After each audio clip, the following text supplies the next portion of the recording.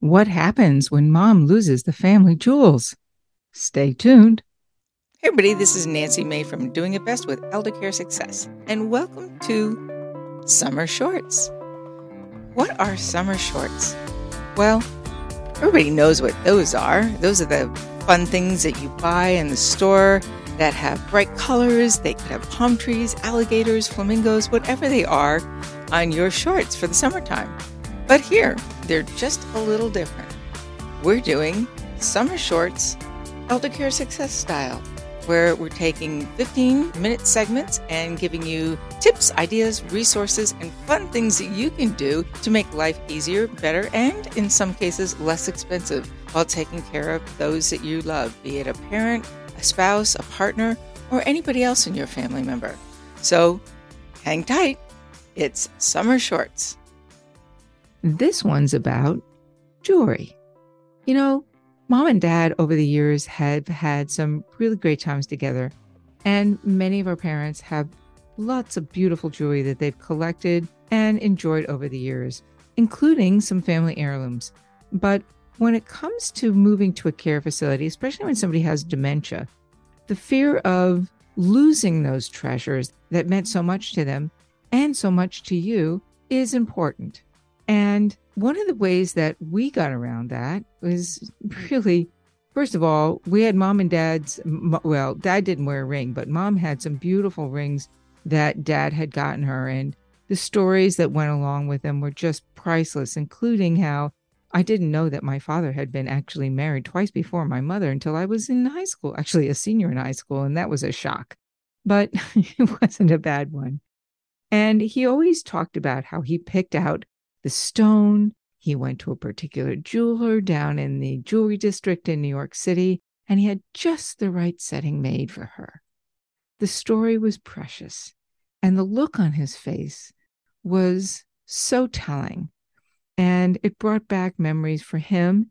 And it almost put me in that position to see, my gosh, the emotion that went into making sure he did this just right to surprise her on that day that he asked her. And more importantly, on the day that he asked her father whether he could have her hand. Now, that story went a little further, and my grandmother, dad's mom, had this bottle, actually it was a carboy of champagne type of wine that was homemade, that was made from her dad, and it was rhubarb wine. The rhubarb wine would only come out on special occasions. At this particular time, as my dad recounted, it was to celebrate the request that my dad had of my mom's father, my grandfather, Thomas Smith, if he could have my mom's hand in marriage.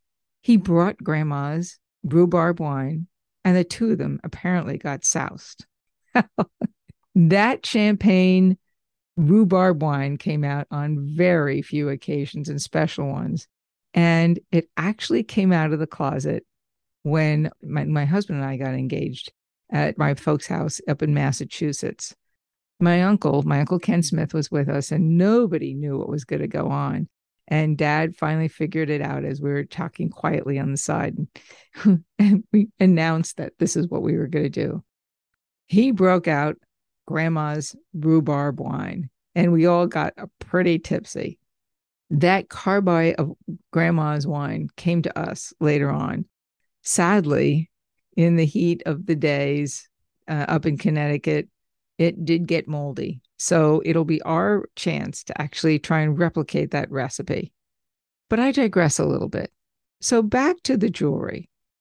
When mom started to have dementia and they moved from their own home into a care facility, she thought that the movers had actually stolen some of her rings.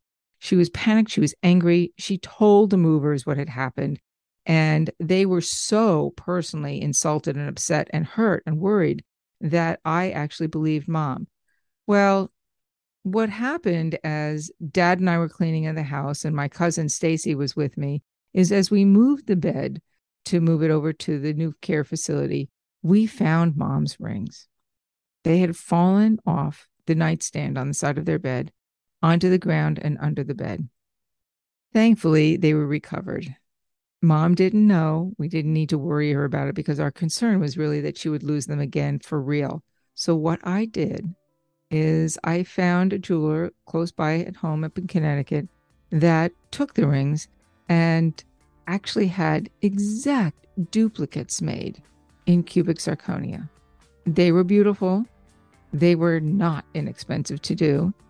And they were done in white gold so that they would not tarnish and they would not turn her finger green. But Mom wore those rings with great pride. As she started to fade and after she had a massive brain aneurysm, we kept the rings on her because at one point she took them off.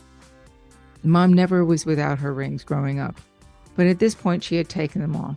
She wanted them back on, we put them on, and the hospice care worker actually told us to take the rings off because the hands would swell and we'd never be able to get them off. So what I did is that we did take them off and I put them on a pink ribbon. That pink ribbon was tied around Mom's wrist so that she always had her rings and her jewelry with her at all times. And that's how she left us. With Dad's story, Dad's heart, and his rings of love tied around her wrist. So if you're ever worried about precious gems, great stories, memories that you want to pass on to your children, I highly recommend that you consider having costume jewelry, good costume jewelry, made up of the precious stones and the rings that have meant so much to your parents. It's not difficult to do. If you'd like, I will put a link to the jeweler that I used up in Wilton, Connecticut, who did a beautiful job. And you're welcome to contact her directly. I know that she'll be of support. In the meantime, do take those stones those rings and jewelry to your local jeweler and ask them for their help. You'd be surprised how many people do this, and more importantly, how many people don't do that and regret the loss thereafter. Memories don't have to be made out of diamonds. They can be made out of cubic zirconia. Take care. That's it for another tip on doing it best with elder care success and summer shorts. Love you all. Bye-bye.